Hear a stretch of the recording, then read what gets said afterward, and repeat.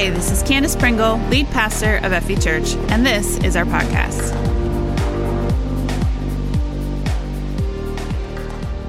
All right, Disciple Makers. This is week 2 of our series, Disciple Makers, and I've been looking forward to this series all year so far, so I'm pretty excited. Last week, we talked about what it means to follow in the dust of the rabbi, right? To follow so closely to Jesus that when hard times come, not if, right, but when hard times come, we don't get knocked off the course of becoming a disciple maker. Now, I think a lot of us as Christians, we say things like knocked off course, but what we mean is that we just haven't been behaving well, right? We haven't been keeping ourselves in line. We've stepped off the path.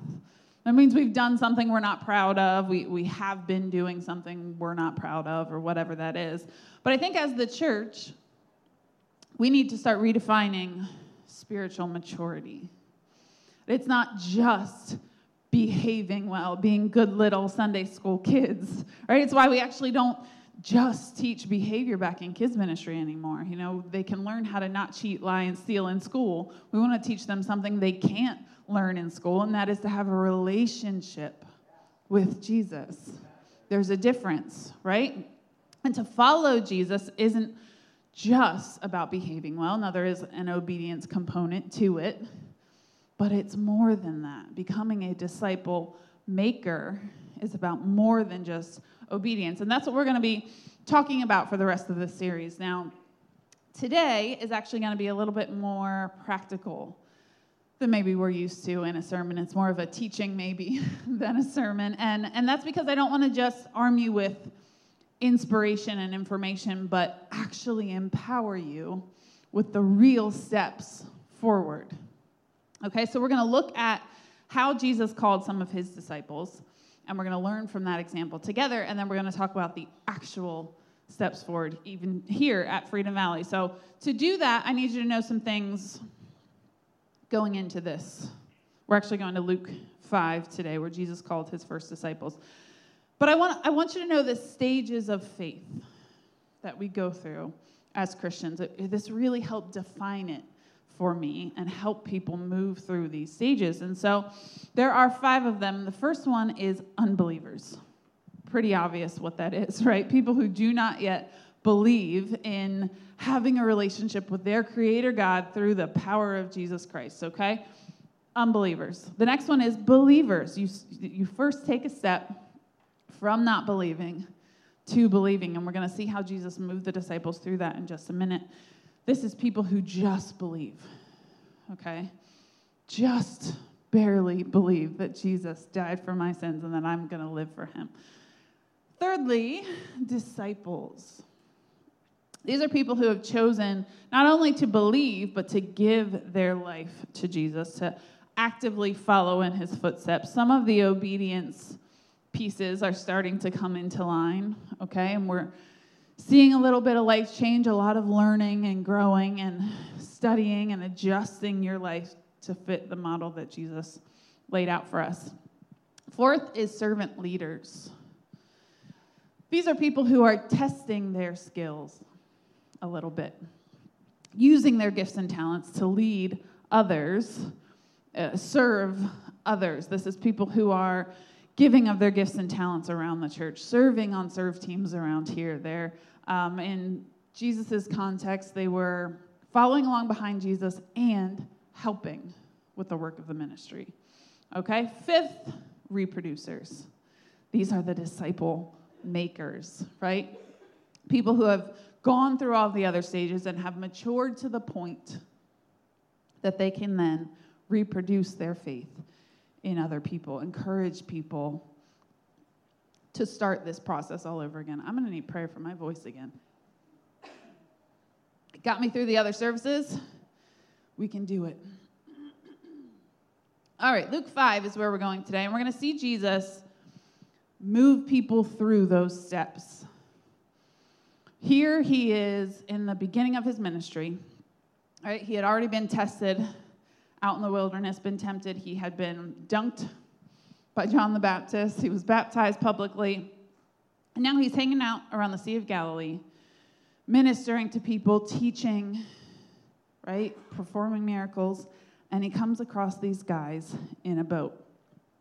So, starting in verse 1 of chapter 5.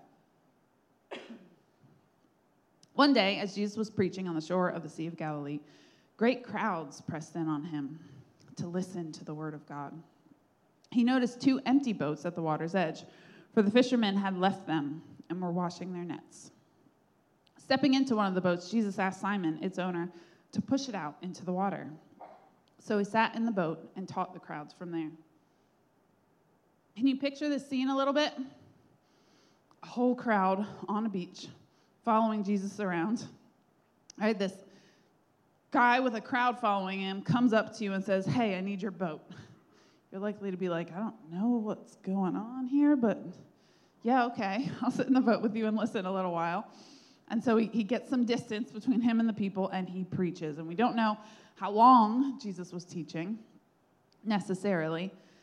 But when he had finished speaking, he said to Simon, "Now go out where it is deeper and let your nets down to catch some fish." This is sort of Jesus almost repaying him for his time spent in the boat, right? And Simon, after just a few teachings, just an afternoon spent in a boat listening to powerful Holy Spirit authority teaching, he knows enough by this point to call Jesus master.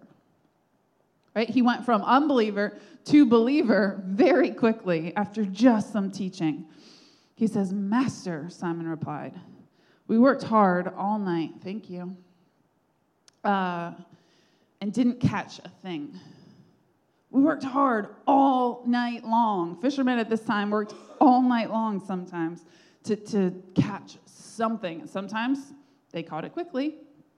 Sometimes they caught nothing. I think that was sort of the nature of fishing, right? You take a gamble, you win some, you lose some. We worked hard all last night and didn't catch a thing. But if you say so, I'll let the nets down again. But if you say so, I'll let the nets down again. Simon was already a believer. Very quickly progressed to this point. And I want you to notice that he says, "But if you say so" here, because a lot of you know my family situation right now. My husband and what he's going through. He's got chronic kidney disease, end-stage renal failure. He needs a transplant. And so many of you have been so supportive throughout this whole process and praying for us and just loving us through it. And sometimes, though, when I tell a Christian about our situation and, end-stage renal failure, and his kidneys are functioning at 7% right now and declining, and, those negative but real things, sometimes Christians will say, no, don't say anymore. Don't even confess that, because our words have power, right? And we're created in God's image, and you can't even say those things out loud because you're speaking them into existence. They're already in existence.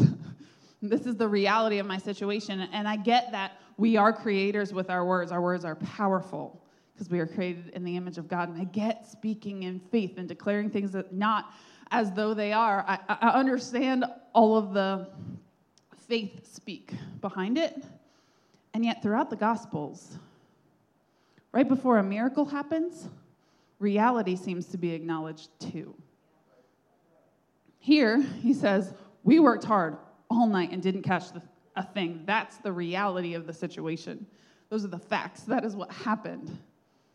But if you say so, because I know that you are the reality changer, right? If you say so, we'll go back out. We'll put the nets down again. We're tired and we're hungry, and you kept us out longer than we would have been already. And I probably just want to go home and lay down in my bed, but if you say so, we'll go back out. I want to have that kind of faith. Not that I can't confess the truth and the reality of the situation. I just know the guy who can change that reality. I happen to know the creator of heaven and earth, who happens to have authority over my sickness and disease. over the fish in the sea, for goodness sake.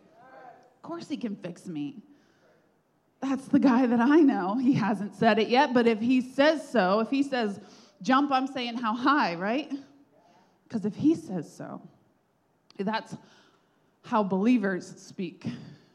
Simon is already moved into believer stage of faith. He says, Master, we worked hard all last night. We didn't catch a thing, but if you say so, I'll let the nets down again. And this time, their nets were so full of fish, they began to tear. A shout for help brought their partners in the other boat, and soon both boats were filled with fish and on the verge of sinking, because when Jesus provides, he provides with abundance, right? When Simon Peter realized what had happened, he fell to his knees before Jesus. Fell to his knees before Jesus, and he said, "Oh Lord, please leave me. I'm such a sinful man." See, some of us understand this response all too well. A lot of us, we come before God with this wincing, like, is he going to smite me for just walking through the church doors? Like, you don't know what I've done attitude. Here, upon realizing that he is in the presence of God, the guy who can provide fish where there is no fish, the guy who speaks with authority, he doesn't want to be anywhere near that moment. I'm a sinful man. But the thing is, and I didn't say this on the other services, but maybe this is for somebody here today, God can work with that person. The honest, broken person, the person that's willing to say, I'm a sinful person. I don't know if you can use me, God. That's exactly the point, that God can use you. Over and over and over throughout the Gospels, Jesus couldn't use the Pharisees, who did not think that they were sinful. They were righteous in their own right because they had followed the law to the best of their ability. And how dare you tell me that I'm not righteous, right? They had these attitudes about them. God can't use that. He can use the sinful guy who knows he is sinful. And that's actually, this is the point that Jesus calls them. He says, for he was awestruck by the number of fish they had caught, as were the others with him. His partners, James and John, the sons of Zebedee, were also amazed, and they were also called into ministry after this point. Jesus replied to Simon, don't be afraid. In response to being told that he's a sinful person, Jesus says, don't be afraid. He doesn't agree with him and say, yeah, you are sinful and you do not deserve my presence. He says, don't be afraid. It reminds me of the story I've told many times here, and I apologize if you've heard it already, but there was a Tuesday morning, we have staff chapel around here, and it used to be in this room, and I remember I was standing right down here, and I came in that morning to worship just not in the mood. And I remember seeing all these pastors around me praising and worshiping God, and in my head, I'm like, God, I don't deserve to be here. This is not... I know what I should do, and I don't do it, and I know what I shouldn't do, and I do it anyway, and I don't deserve this. I'm not like these other righteous people. God, what am I doing here? And I was just ranting at God about my inadequacy. And God spoke to me in that moment, like, louder than he ever has before. And it was just 4 words. He said, but I love you. It still gives me goosebumps to talk about, but I love you. Right? He's calling you because he loves you, not because you deserve it. And he can work with you when you're in that broken place. See, there's a difference between feeling guilt and feeling conviction. Conviction is the God version of guilt. Guilt just makes you want to run away. In Simon's case, he said, please leave me. I'm such a sinful man. It makes you want to get away from Jesus, because holiness, when you're presented with it, is so good, so pure, it makes you look extremely dirty, right? We'll never measure up. That's why the law was given, to remind us that we need God, not to make us perfect. It reminds us of our need for a Savior. And so when we're presented with the Savior, the Holy One, we look dirty. And guilt makes you run away. A friend was asking me lately, there's these thoughts that are constantly in my head. I'm beating myself up all the time. Everything I do, I feel like I'm just guilty. How do I know if that's God's voice or my voice? And I said, well, is it making you feel like you want to run away? Because that's not God's voice.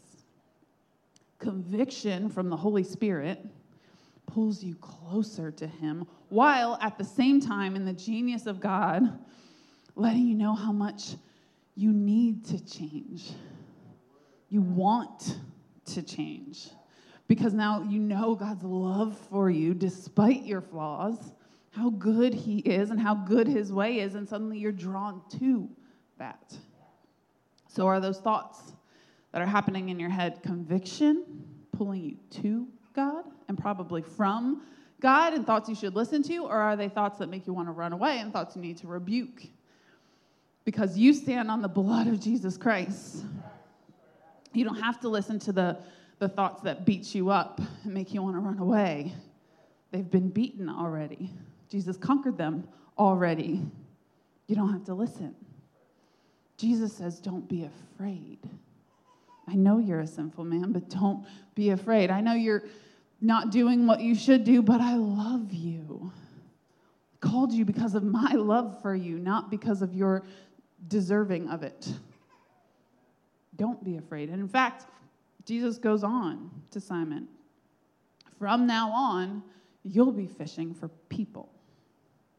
Not only does he say, don't be afraid, I love you, but now you're going to come help me. I'm calling you to something higher than this. And as soon as they landed, they left everything and followed Jesus. See, there's a few things that we can learn here about the process of moving through these stages of faith. There's some things that every single one of us have to go through in order to move from stage to stage. And the first one is we have to find Jesus. Find him. Now, in our culture and time, it's a little bit harder to introduce people to Jesus because we already have this preconceived notion of who he is in our culture. We have the picture of the Catholic Church or the judgmental churches or something, and we think that's what religion is all about, and that's therefore what Jesus is all about, and I don't want that. I don't need that in my life, right? Well, this culture also had an idea of who Jesus was or who the Messiah was going to be. Jesus had to kind of constantly come in and disrupt that thought process, prove himself to be something else entirely. And you could see that Jesus moved these early disciples through these stages pretty quickly, from unbeliever to believer after just a few teachings from a boat and a small miracle. Right now, don't get me wrong, all miracles are miracles. But in terms of like ranking Jesus' miracle, there's like Lazarus raising from the dead and some fish in the water. Small miracle, right? And yet it brought Simon Peter, to Jesus. It turned him from an unbeliever to a believer pretty quickly. And I think that's because of some strategic things that Jesus did here. He allowed them to observe before asking them to leave everything. I mean, did you notice how Jesus came into their boat and said, hey, come with me. I need to teach these people. Can I use your boat for a little bit? And Simon Peter was probably sitting on that boat just awestruck, listening. He allowed them to observe for a while. See, most of us don't let people observe our lives at all. In fact, as I was preparing this, I thought, in my childhood, I feel like culture used to be more like you go over to people's houses for dinner a lot, right? Like maybe it was just like I would grow up a pastor's kid, but like we were invited over to people's houses for dinner. We had people over to our house for dinner. Did anybody else grow up like that? Do you do that anymore? We don't really. I don't know if it's like social media and we feel like we're more connected even though we're not really, or if it's like, my Netflix queue is just too darn tempting. Like I'd rather do that. Or maybe it's, I blame Chip and Joanna because my house will never measure up to that, right? I don't know if I can let anybody in, not them. I don't know what it is, but we don't share our lives with people quite like we used to. The early church did. They were in each other's homes every single day. You read in Acts 2 that they went to the temple, they prayed together, they came home and they ate together, they did life together. That's what church is meant to be. But honestly, I feel like if I didn't have home groups in my life, like a systemized reason to have people in my house, I don't know if I would very often. I don't share my life with people. And then even when we have become Christians, right, we get a little bit of change going on in our life, but then we're afraid to tell people. I don't want to force it on anybody. When they ask about my weekend at work, and I went to church, I did some errands, and we downplay the church thing. God may have done something amazing in your life that week, but you're too afraid to tell anybody about it. Because you don't want to feel like, do you know, I read a George Barna study lately that said, like, it was a big percentage. It was like 85% of millennials feel like evangelism is wrong in our culture because we're forcing our beliefs on other people. That's not how Jesus did evangelism. He allowed people to come in and observe a little bit before asking them to give up everything. We have it backwards sometimes. We demand they give up everything without seeing the actual goodness that Christianity can bring. We want to guilt them into it, forgetting that guilt pushes people away from God, not pulls them toward it. And it's not our job, by the way, to convict people. That's the Holy Spirit's job. Show them the goodness of what Christianity can be, what it is to live your life for Him. Then maybe ask them to give up everything. That's what Jesus did here. He met a need before asking them to give up everything. They needed fish. He happens to be the one that created fish, right? He can provide fish where there is no fish. So he met a need in their life. I think with sharing our lives, we don't know people as well as we used to.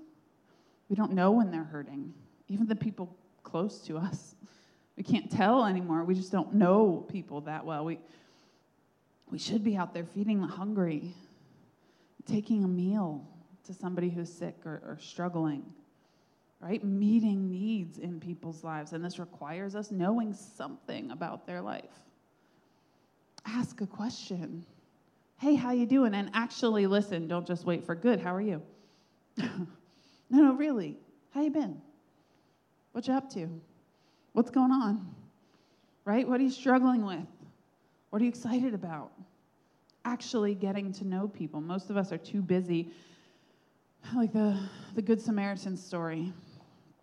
Right? Good people, religious leaders, pastors passed right by the guy dying on the side of the road because they were just too busy with their spiritual lives. They had places to go, people to see. It was the guy who didn't deserve God, the guy who most other religious people looked down on, that actually stopped, picked the guy up, went and fed him and clothed him and put him up in a hotel until he was ready to get back on his own feet. Jesus said, which one is more like me? The guy who's hurrying off to a religious event, or the guy who actually stopped and cared about people, loved people, met a need first? He also came into their life first before asking them to leave it.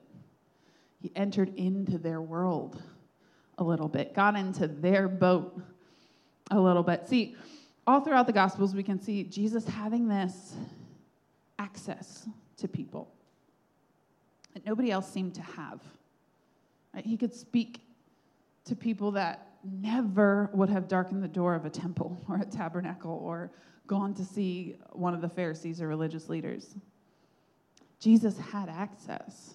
And if you did the Disciple Makers Challenge this week, you read the Zacchaeus story, right? Where Jesus was traveling along. Zacchaeus was up in a tree, a tax collector, somebody that the Pharisees actually called scum. He stole from people. He betrayed his own people. Jesus called him down in front of a crowd, said, hey, I'm going to your house for dinner tonight. And I don't know the kind of parties tax collectors generally threw, but it was the kind of place a Pharisee wouldn't have been caught dead in, okay? It's not that Jesus went there for the party, right? He didn't go there to get crunk with his friends.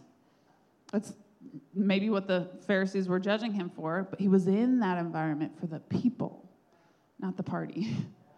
He went to love them where they were. The Son of Man came to seek and to save the lost.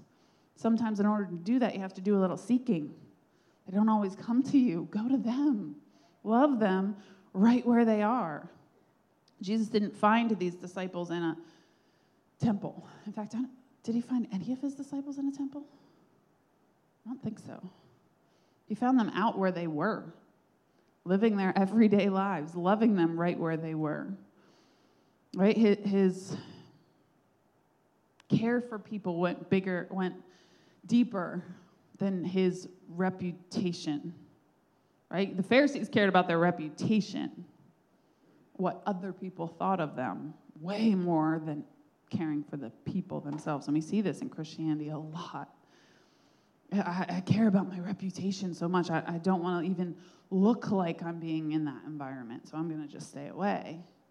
When really we should be developing our spiritual muscles so strongly that we can enter into that environment, not do the sinning part, but love the people. Jesus loved the people. Anything short of sin.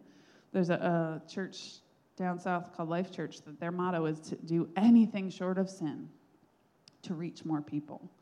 And Paul talked about being all things to all people, being willing to give up some of the freedoms that comes with Christianity to live like the Jews when he's with the Jews and live like the Gentiles when he's with the Gentiles so that he might win some. It's not that you go around sinning to earn street cred, right? Just that you love them right where they are. Jesus also challenged them to be part of something bigger than themselves. We often downplay Christianity when we're recruiting to it. Like, it's just so easy, right? Life is good. The issue with that is life isn't always better when you're a Christian. God doesn't magically fix all of your problems like a little fairy godmother following you around.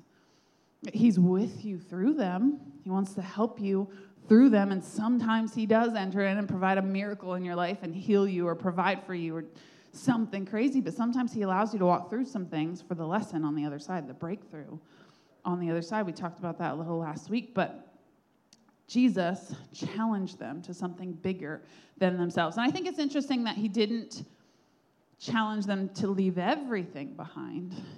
He asked them to leave their career behind, but maybe bring the skills that they've learned along the way. Like, talking to fishermen, he said, we're going to go be fishermen, but for people. So bring the skills that you've learned in fishing, and we're going to use them to fish for people. Do you notice that Jesus, when he's talking to fishermen, he uses fishing? When he's talking to farmers, he uses a lot of farming parables and metaphors. When he's talking to religious people, he talks about being a kingdom of priests, right? He tends to get to know people to the level that he can speak their language a little. You know, Jesus was raised a carpenter. You won't find a parable Jesus told about carpentry, though. He didn't ask people to get on his level. Right? He went to them, spoke their language a little bit, got to know them enough to speak their language a little bit. Do you know what? I learned a little about fishing this week. How many of you are fishermen? Some of you fish in here? Yeah, some. Awesome. You probably already know this then. But different kinds of fish take different kinds of lure, right? You attract different things, and you have to sort of learn about the body of water that you're going into so you can bring along the right tools, right? These guys knew this already. I did not know. Saltwater fish love shrimp. Did you know that? Dead or alive. They don't care. They're attracted to shrimp. Trout will bite kernel corn and cheese. Didn't know that. Catfish will actually eat pieces of ivory soap. Isn't that weird? So depending on what you're going after, you're going to bring a different kind of lure, right? And I believe that Jesus was saying, we're going to go fish for people because he wanted those skills to come along with them to serve the ministry. He knew that different kinds of people will also take different kinds of lure, right? That's why he went into places that the Pharisees thought he had no business being. Because to reach those people, he had to do something different. You had to get into their life a little bit. I also learned that fishing takes a lot of patience, right? It takes a lot of patience. I think really my only interaction with like any kind of fishing was when I was like 12. We went over to a friend of the family's house. They had a creek behind their cabin or something, and I remember him having it all ready for us kids to go fishing. And I'm the oldest, so I was probably like 12. My siblings were 10, 8, and 6 maybe, and we were fishing, and I was the only one to catch anything. I'm proud of that, still to this day. Although, the more I learned about fishing this week, the less proud of that I was, because I was probably the only one old enough to be capable of that kind of patience. So it's probably just my age. But I also learned that fish take work to become useful. Like, you're not done right after you've caught them, right? Then you have to take the fish off of the hook, and you have to chop their head off and like do some crazy, disgusting things that everybody else ate the darn fish that I caught. I couldn't because I saw what happened to it after, before it went on the grill, and I was not okay with that. And honestly, I think I only as an adult have I come to like fish, because I think I was scarred by that experience. But fishing takes patience, and it takes work to prepare. This metaphor even works down to like the afterward, like after you've caught the fish. Some fish have teeth, right? Some fish have prickly scales. They'll bite back. It even works down to that level, because some disciples have teeth, let me tell you what, and they will bite back. So Jesus asked them to bring along their skills that they used as fishermen. He came into their life. He allowed them to observe before making a big life-altering decision, and he met their needs. That's how we help people find Jesus. Don't bash them over the head with the Bible. We don't guilt them into it. We follow Jesus' example, helping people find Jesus. But the awesome thing is Jesus didn't allow them to stay there, right? He didn't just turn them from unbelievers to believers and then said, okay, we're good, see you later. He actually challenged them to move forward with their faith, to keep going. He turned those believers very quickly into disciples by saying, come along with me. I'm going to make you a fisher of people. He didn't allow them to stay where they were. Jesus will love you right where you are. He'll come into your world, but he's not going to let you stay there, because he loves you too much. He wants better for you. He called them and he helped them move forward. You know, after this point, the disciples followed him for 3 years. Throughout the rest of his ministry, they often didn't know where they were going to lay their head at night. He didn't have a home or like a base of ministry. They often didn't know where their next meal was going to come from, and they sat and listened to his every teaching. They saw him withdraw in prayer and fasting constantly. They saw him speak with authority. Like he knew the truth, not just knew about it. Like he experienced and knew God the Father, not just knew about him.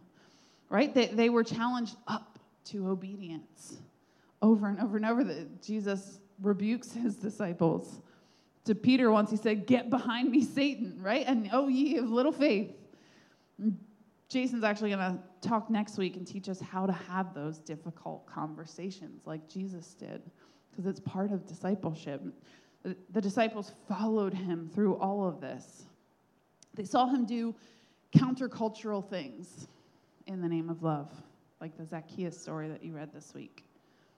Right? They saw him defy the Pharisees over and over and over to love people. They saw him walk in obedience even when it was hard, when he was receiving threats on his life, when he was being lied about, and they were trying to trap him into saying something he shouldn't. Right? They saw him in all of those scenarios. You know, the only way we can become more like Jesus is to study him.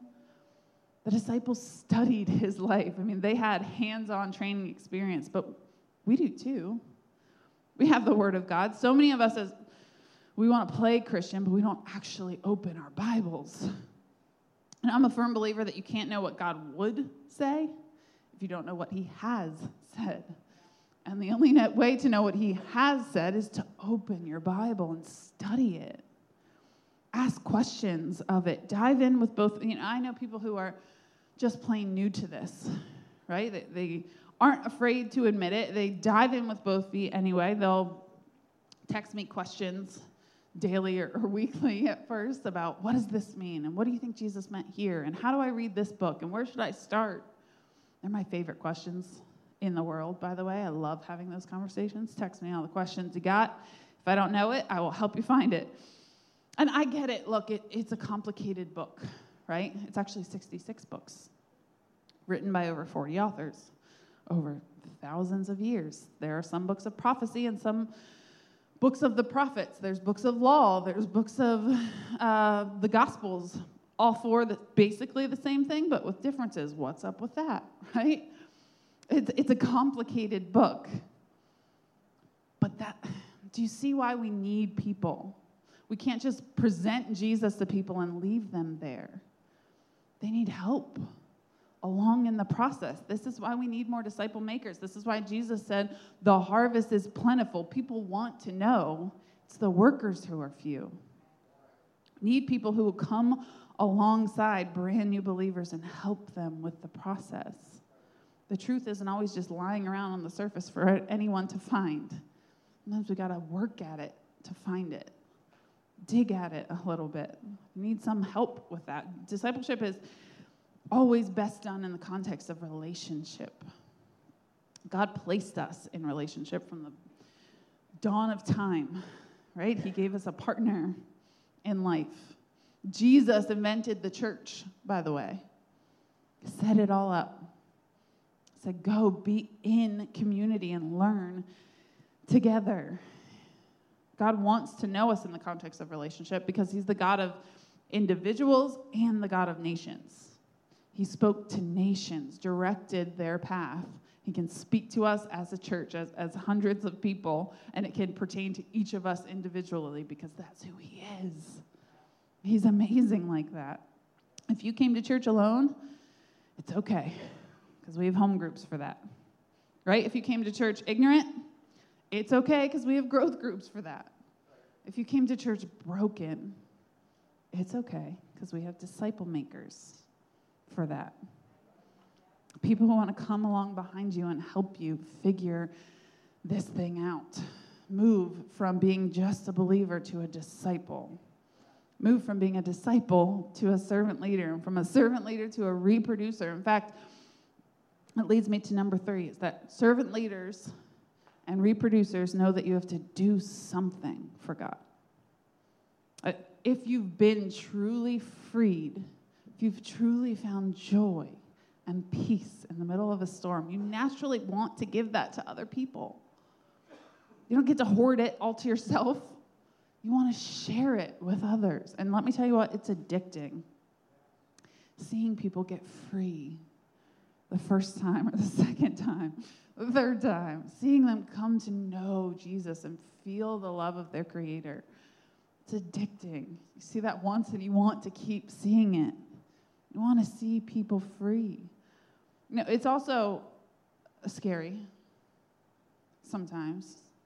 Sometimes we, in disciple making, we make mistakes. We do things wrong. We're not Jesus. We're not the Savior, right?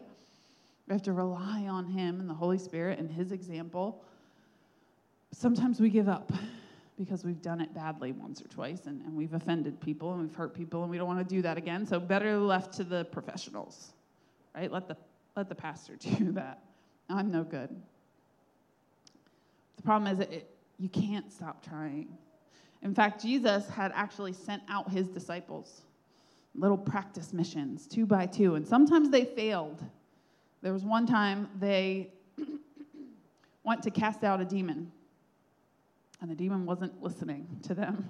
And they came back to Jesus like, why couldn't we cast out the demon?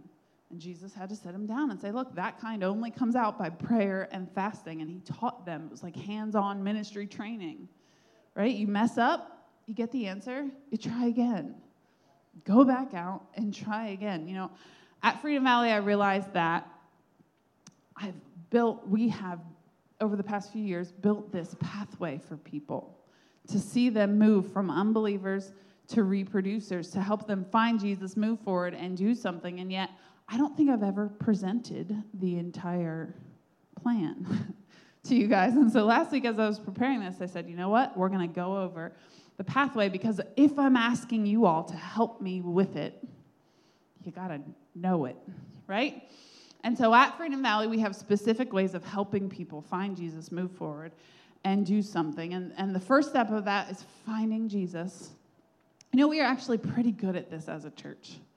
If there's one strength we have, it's this one, because we see people come to know Jesus all the time.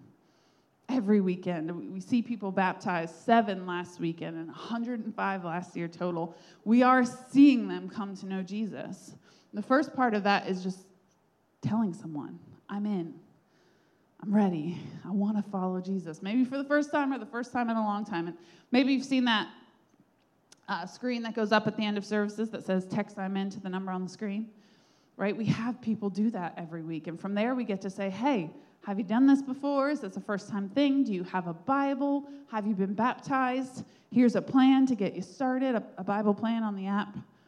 Right? We help move them through the process, understanding what it means. We don't just pray a prayer of salvation with them and let them go figure it out on your own. Get them started, right? That's what I'm in is all about, and we actually have a table in the back now.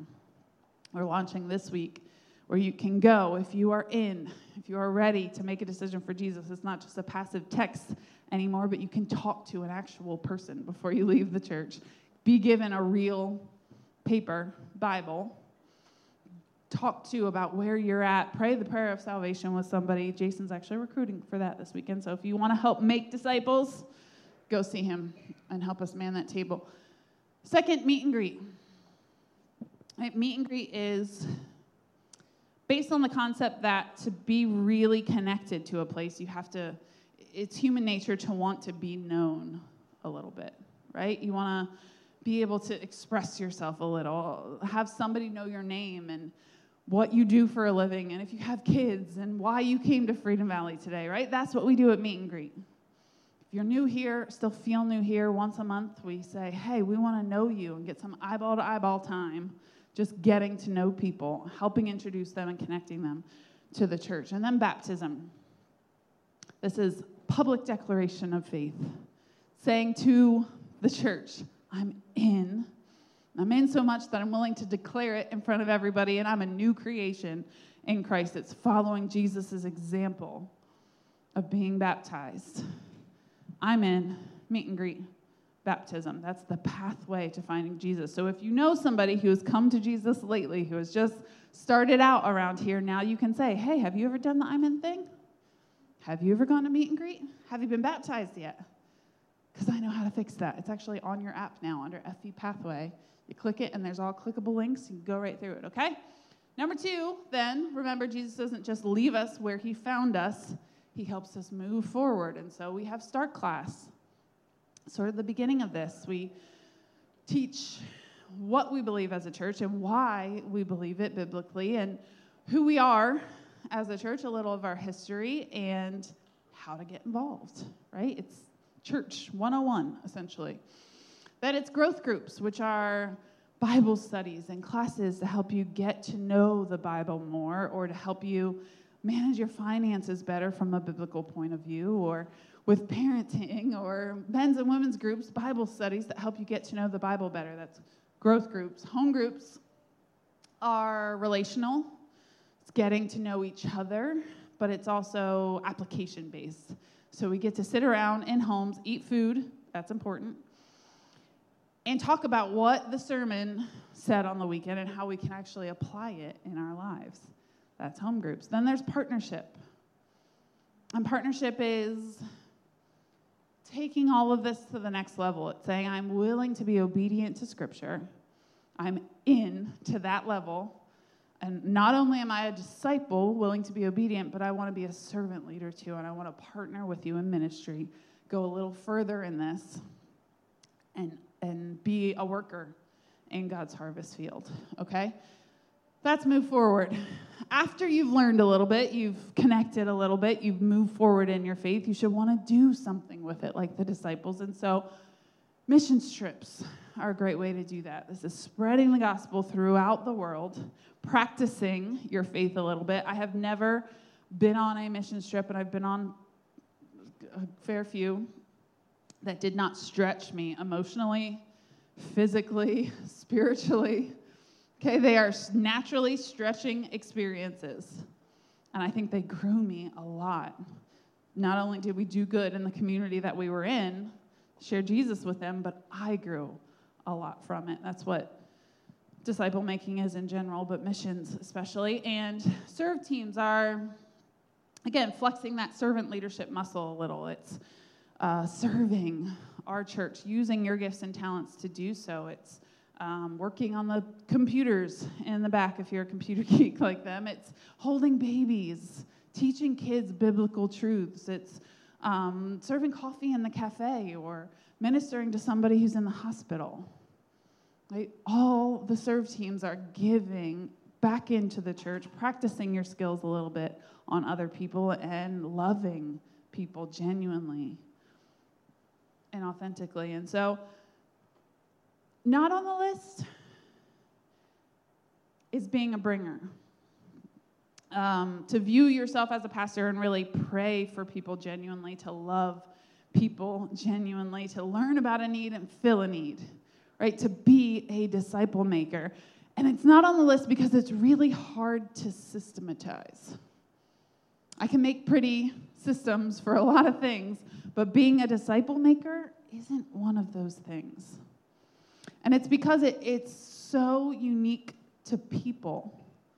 Every single person is so unique, and so every single relationship is so unique. You can't systematize it. It doesn't fit in a pretty little box. That's because Jesus has designed you uniquely to use your gifts and talents to go and reach the world. I might be able to reach somebody that you won't be able to reach, and you might be able to reach somebody that I would never reach. We're meant to go out and use our unique gifts and talents to serve our world. I can't systematize that. That means some of this is on you, right? Now, I'm not saying it's all on you. Don't be afraid. I'm just really saying it's not all on me. As your pastor, I'm here to equip the saints to do the work of the ministry. That's my biblical mandate. Equip the saints to do the work of the ministry, not do all the work around the church myself, but to equip you and show you how to do it. I can give you all the tools you need as a church. I can give you the systems to help people move through, but I can't force you to do it. That's on you. Not all on you, because actually our last week of this series, we're going to talk about the helper.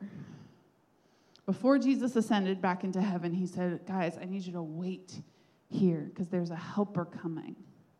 The Holy Spirit was going to come, and they didn't know it at the time, but fall on that church and explode with power and authority.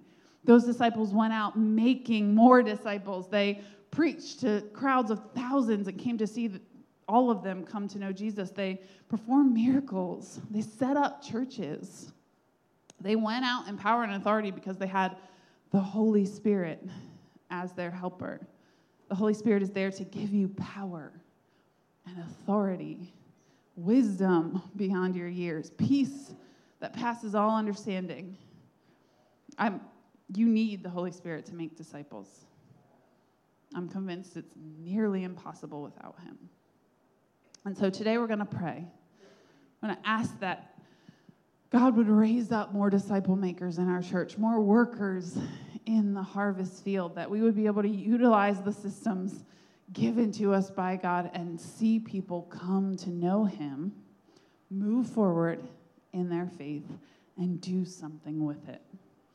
All right, so let's pray. Father, we thank you and we praise you for who you are.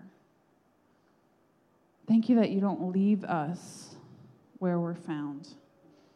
Would you challenge us to go further? You love us enough to bring us out of the messes we've created and into your freedom, love, and joy, and hope for the future. You have a plan to use our unique gifts and talents that you knew us before we were even born, gifted us uniquely to make our little corner of the world better than the way we found it. Father, raise up disciple makers in this church. We would see revival happening in our own hearts, and it would overflow out of us from there into our community. Thank you so much for joining us today. If you made a decision to follow Jesus, please let us know by going to fv.church/IamIn. And remember to download our app for more content and helpful links.